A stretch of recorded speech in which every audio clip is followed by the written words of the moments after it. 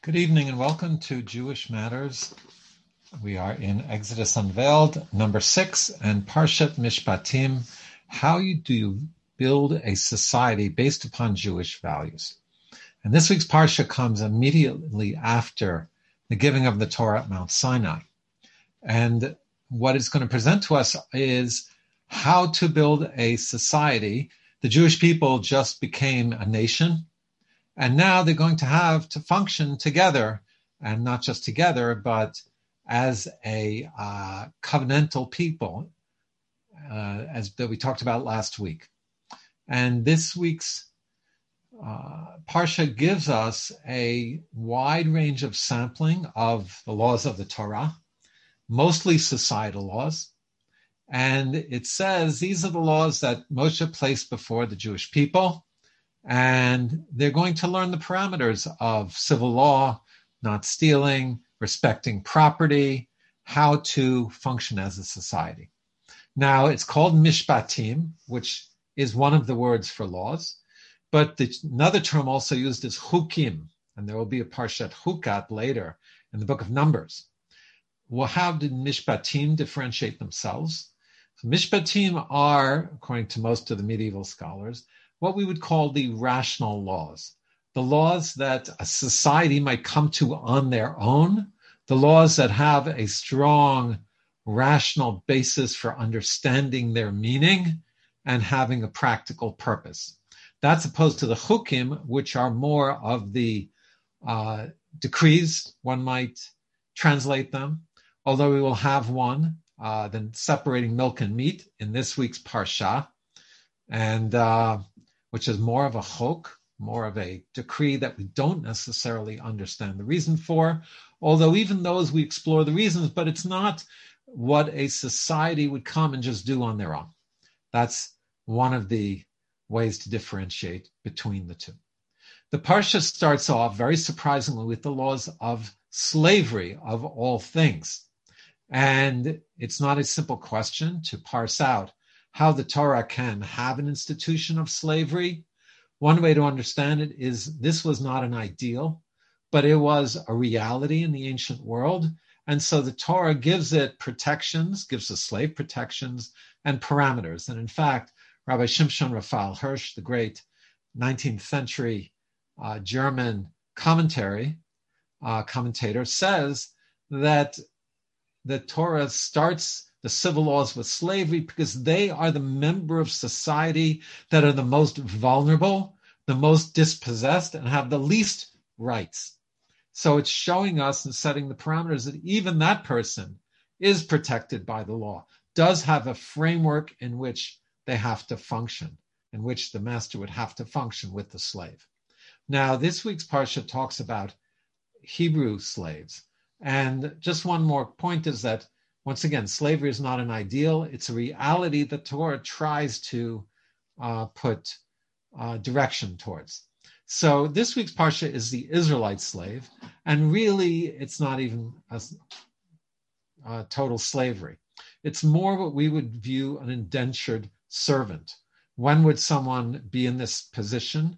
If they stole and could not repay the money, they would be, instead of being put in prison, like is done in our society, they are put in a home and are living with people who hopefully are role models. They're renormalized into society instead of being put with all the other people who have deviated from the norms of society, and often where they just reinforce each other and sometimes might meet more criminal elements and peers in prison. So the Torah places them in a home. Another instance might be if a person owes money and cannot repay it. This is an opportunity to work, have room and board, and to be able to repay it. And we're told that the slave had to live at the standard of living of the entire home. If you had a down blanket, the slave has to have a down blanket and pillow.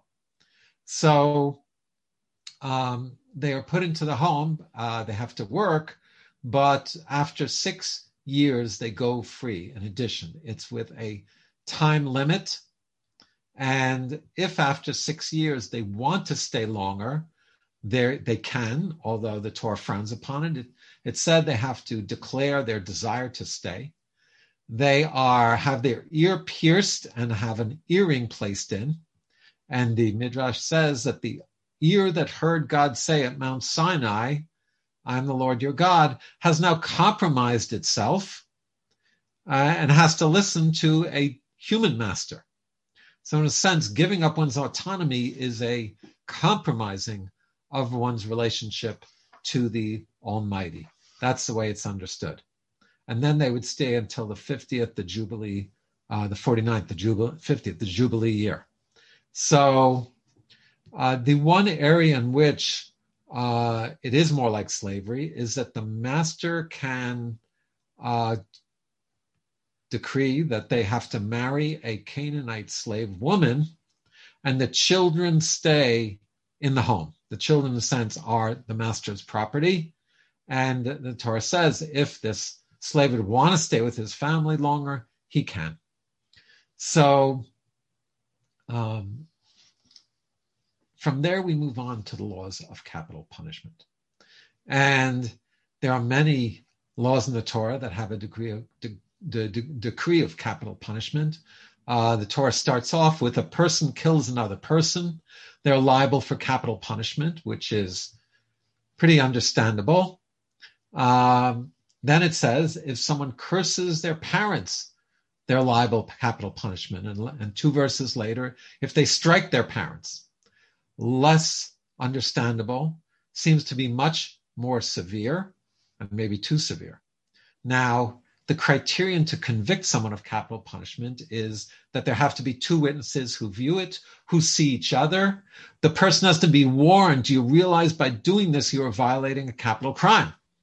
And if those criterion are not all met, then they cannot be convicted. Rabbi Elazar says in the Talmud that if the court carried out one capital punishment in every 70 years, they're considered to be a bloody court. Rabbi Akiva and Rabbi Tarfon said, if we had been in the Sanhedrin, there would have never been an execution. So why does the Torah present these laws? It presents it, the commentaries say, to show us the severity, the seriousness of these transgressions, and so that it really sinks in. And based upon that, there are 3 types of punishments, if you will, 3 types of justice that are carried out. There's retributive punishment, which is justice on a level of meting out the punishment based upon the severity of the crime. And in a sense, sometimes, especially if someone wrongs us very badly, we feel like they should be punished in the way to the severity of what they did to us. Of course, we're not allowed to do it personally. That would be called revenge.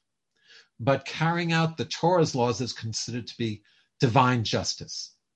And very interestingly, under the Reagan administration, when they were reinstituting capital punishment, a letter was sent to Rabbi Moshe Feinstein, who was the Torah sage of the time, world leader, a renowned rabbi, and who gave legal decisions to people throughout the world.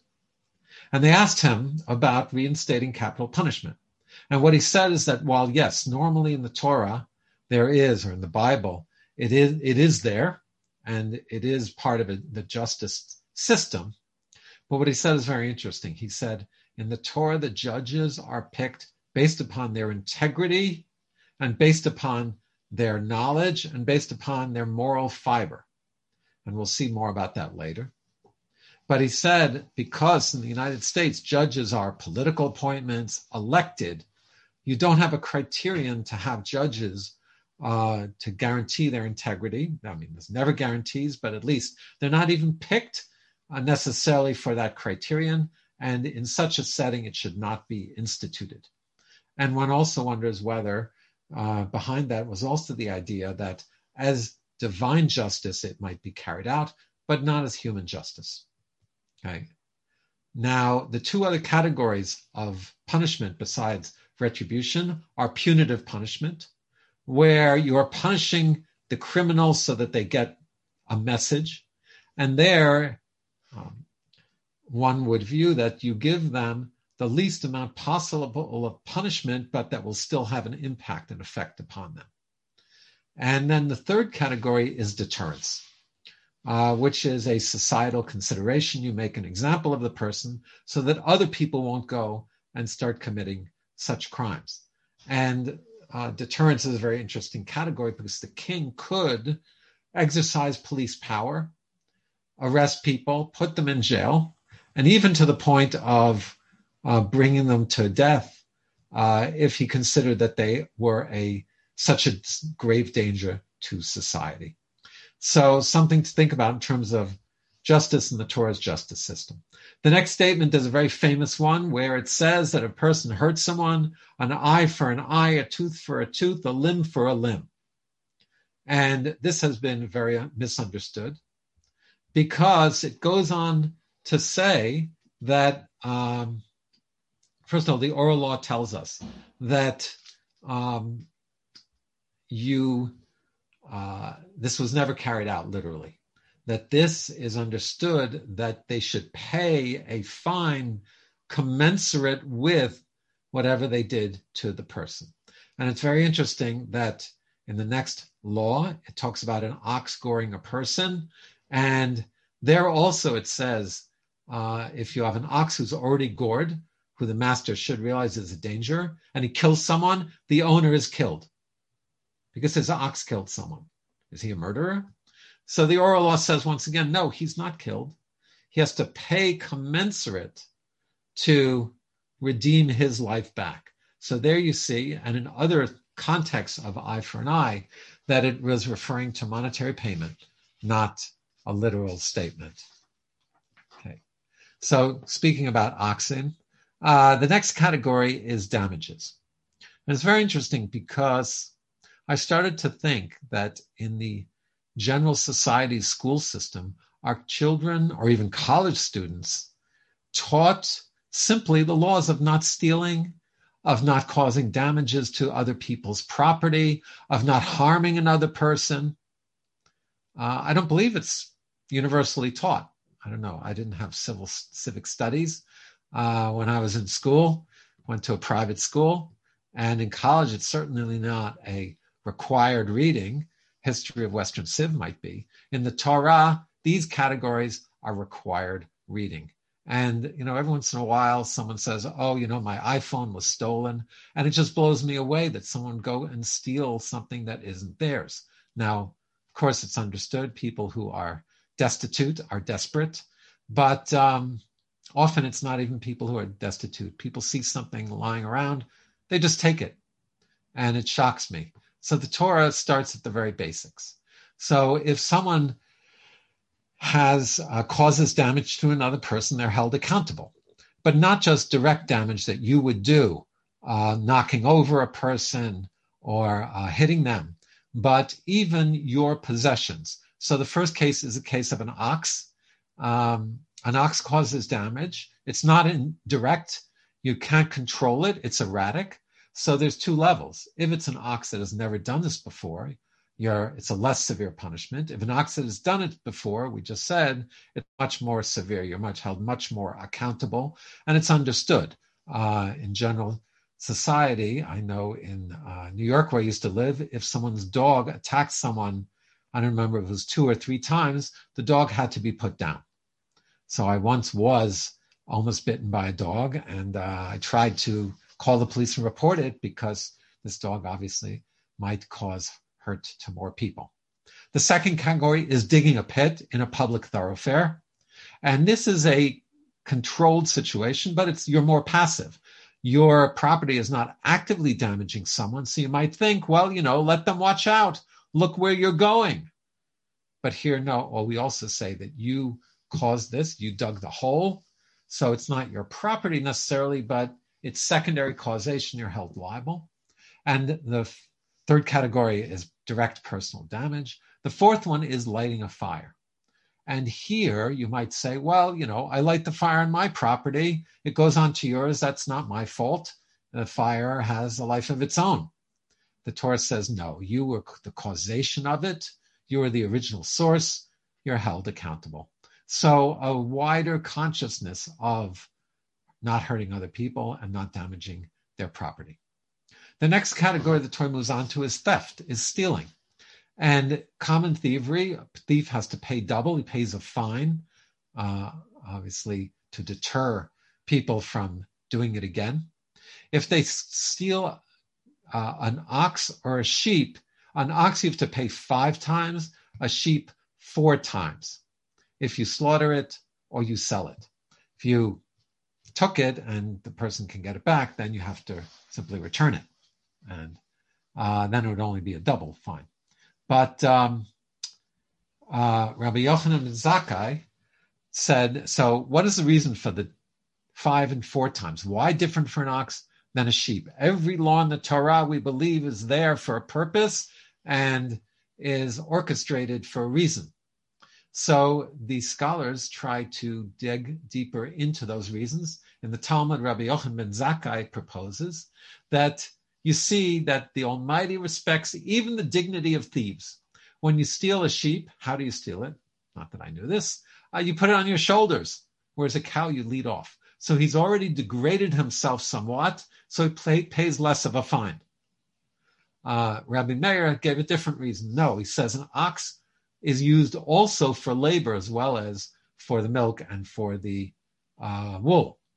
So because the person is losing the labor of the ox, you have to pay even more. And Maimonides in the Middle Ages gives a reason that these are animals which are most commonly stolen. They're spread out to pasture. Sheep are actually shepherded a little more carefully, but cows can graze very far on their own, so the Torah protects them, gives a special protection for them. And the other thing we have to realize is that these animals were the mainstay of people's livelihoods. They gave milk, they gave meat, very important resource.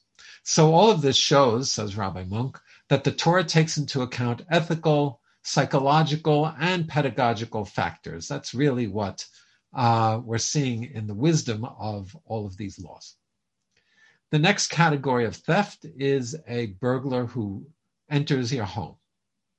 And there are 2 categories. If someone comes secretly, which means at night, the Torah says you shoot first, ask questions later.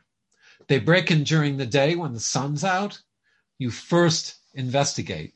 If you hurt them, you'll be held accountable, unless, of course, they're going after you. So why the difference? So what the Torah says is that, what the commentaries say is that at night, the thief knows that you're home, and so they are ready to be violent with you to get what they want. Whereas during the day, they're coming, particularly when they think you won't be home, so they're not looking for a conflict. And from here, we derive the larger concept in Judaism, which is if someone is coming to hurt you, you can strike them first. This is a very basic principle, which sometimes the world forgets, especially in relationship to Israel. But the Torah, to the state of Israel. But the Torah is very clear that you can use force to protect yourself and your property, even with the taking of life, should your life be in danger. So we move on to property laws and someone who is a custodian, who's a guardian, who's watching your property. So here it also depends on the category and the position. If they are not paid as a guardian, then they're less liable unless they're negligent. If you say, hey, can you watch this till I come back? Now they're not getting paid, so they shouldn't be held more liable. But if something happens, they are asked to take an oath to make sure that they didn't do anything to the property. If they're paid guardian, or if they borrowed it to use it, then you're more responsible, even if it's not negligent. So based upon the responsibility is the accountability. That's really what it's saying. And the next category of laws starts to, interestingly, flips back away from societal rational laws to laws I would call of morality. Laws but more between man and God, so to speak.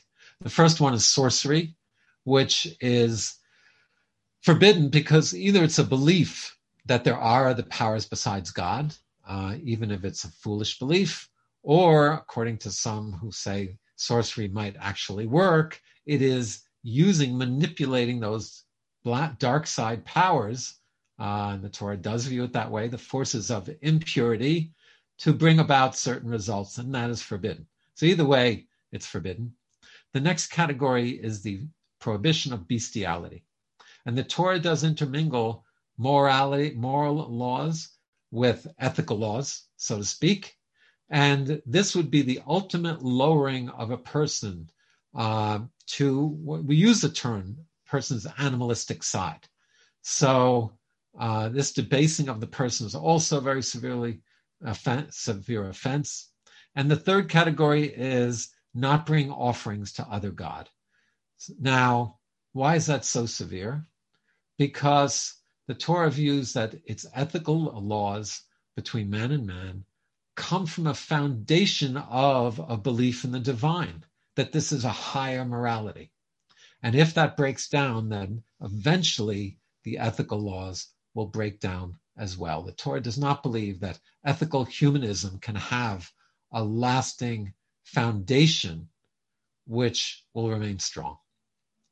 Okay, the next category is back to social justice and ethics. And here the Torah says, be kind to the stranger because you were strangers in the land of in the land of Egypt. And obviously it's showing an empathy because we had this experience, even we didn't personally, but our ancestors did. And they might have even gone through that experience to teach that lesson. On the eve of our empowerment as a people, we were at the most disempowered state of slavery. And there's a commentary, some commentaries say that 36 times in the Torah this law is mentioned. I haven't counted them, but it's even mentioned once later in the same parsha. The next teaching is not to exploit the widow and the orphan, once again, those who are the most disempowered in society. And Torah says something very powerful. He says, God says, I will hear their cry and you will be attacked by your enemies and you will become widows and orphans. Your family members will become widows and orphans. So there we have the idea, not the vengeful God of the Old Testament, but a Torah that is telling us that committing these terrible offenses would be have the severity of being punished with the severity of what a person did. That's really the message. Then the next category of social laws is do not charge interest, which really is for a whole talk in and of itself. But we know that when people start borrowing money and they get in debt and then they can't get out of their hole, it becomes very debilitating. And someone with money becomes richer. Now, money lent in the right way can, of course, stimulate an economy, and there are certain legal structures set up through partnerships or through the courts where money can be lent, especially in business situations.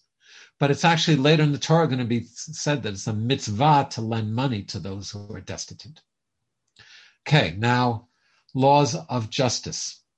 It says, do not follow the majority, the evil majority, to pervert justice, but do not favor a destitute person either in their grievance. Why? Because if you warp the law to the poor person, then the law no longer has teeth and it can be warped for the rich person as well. So the law has to be followed. Don't distort it either way. And later on, we're going to also say that a judge cannot take a bribe. Why? Because it says that bribery blinds the eyes of the wise and distorts the words of the righteous. Why do you need two statements? Blinding the wise and distorting the words of the righteous. So Rabbi Dr. Avraham Twersky of blessed memory, who just passed away, a noted psychiatrist, and substance abuse therapist, explained it this way. He said, when someone is biased, okay, and the bribery could be money, it could even be just holding the door for a judge. If one of the plaintiffs holds the door, the judge has to recuse himself because he might start liking that person and not judge them objectively. So it says there that the two ways a person warps justice is how, and their judgment gets warped, is through denial, which is blinding the eyes of the wise. We just ignore it or don't look at it or try not to think about it and ignore a part of the picture. Or rationalization, which is warping the words of the righteous. So we come up with rationalizations, justifications, and that is a distortion of justice.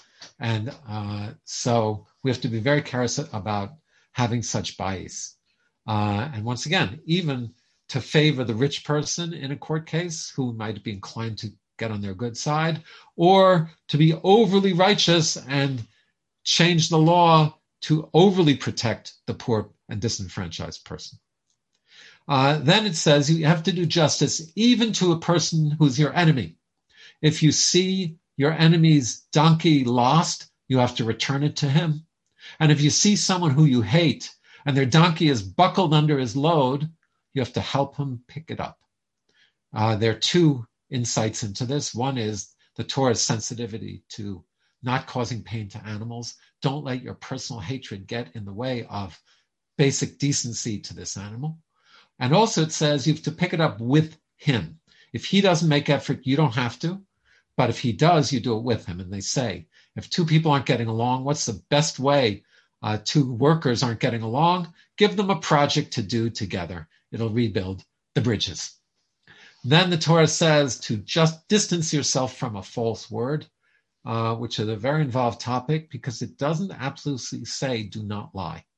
The Ten Commandments is not giving false witness, but sometimes you have to not share the whole truth or even veil the truth to not hurt a person's feelings. There are other settings where there are reasons why one has to do that for another time. So the next law is in the courts. If a person is found guilty, you can readmit new evidence to exonerate them. But if a person is found innocent, you cannot bring new evidence to change the ruling and make them guilty. And this law, biblical law, has carried over to Western society. It's called double jeopardy. And so we're always favoring the person, the idea of someone of innocent until they're proven guilty, also very much the basis of the Torah. The final category here is going to be what I would call national religious law. Once again, it says, do not oppress the stranger. Then you have the law of the sabbatical year, the land lying fallow, and poor people being able to eat fruit from any orchard on that year. Then you have the Shabbat, where it says, even your servants, your slaves, no one should be working, even your animals. And then is the law of the holidays and coming to Jerusalem to celebrate, where the entire nation would come together. And it's a mitzvah to come to Jerusalem on the holidays when the temple was standing. And that's also to build national cohesion and to bring the first fruits. And then the Torah, the last law is, do not cook a kid in its mother's milk. The prohibition of milk and meat. The most simplest understanding is that milk is the source of life. We're allowed to take animal life to eat it, but don't mix the two. You still have to have a sensitivity that life has been taken. So these end the laws. The end of the Parsha has a few other thematic teachings which relate to the Mount Sinai theme and this point in the book of Exodus. And the first one is that God says, an angel will lead you into the land of Israel and will help you drive out those people who are there, the idolaters who are there. and do not make a covenant with them or follow their gods. Now, according to many commentators, this teaching comes after the golden calf. So, to understand the structure, there are 3 parshiot, 3 sections that discuss Mount Sinai, the events there. Last week's Yitro, this week Mishpatim, and next week Ki Tisa, which is the sin of the golden calf. And really, to understand the whole story, each of these 3 narratives form the whole picture. But the order of them, there's a principle. The Torah is not necessarily in chronological order. So it then goes on to describe Moshe going up with Aaron's sons and the 70 elders. They don't go all the way up the mountain. Moshe goes up. God speaks to him. He writes down these words, and it's not clear. Is this the 10 Commandments? And then it says they bring offerings. And they take the blood and they sprinkle it on the people. And this is really what the Talmud says is a mass conversion of the entire people. Now, when did this happen? The most likely chronology is Moshe goes up with all of them, receives the 10 Commandments, hears it orally, maybe writes it down, but not in the tablets yet, comes back down, does these sacrifices, converts the people, and then it says and that was the 6-day period where it says Moshe was on the mountain with fire and clouds, and then on the 7th day God speaks to him. That would have been the giving of the tablets of the 10 Commandments. And then it says Moshe goes back up for 40 days and 40 nights. And then he comes down with the actual stone tablets. So, but in the middle, it says that they were on the mountain and they saw a sapphire, the ground translucent like sapphire, having some mystical experience. God did not put his hand upon them, even though they gazed at him and they ate and drank. Very cryptical teaching. Was an offense that they ate and drank when they're having this mystical experience, or maybe it was the gazing at God, wanting to come too close that was the affront. It's not clear. But what we do see is that after a teaching of many, many laws and mitzvot, the parsha ends with reasserting the experience at Mount Sinai and the idea that the Torah was given from God. And what we'll also have to explore is the idea of the oral law, that not only the written teachings were given, but there was another corpus of material. And that's really what it's showing. You have the written law, but then it comes back to Mount Sinai to tell us Moshe went back up to learn more and more of the explanations, the applications of all of these laws. But the main message is that even the civil law comes from a higher divine source, and the Torah gives us the wisdom of how to order society. Shabbat Shalom, and have a good evening.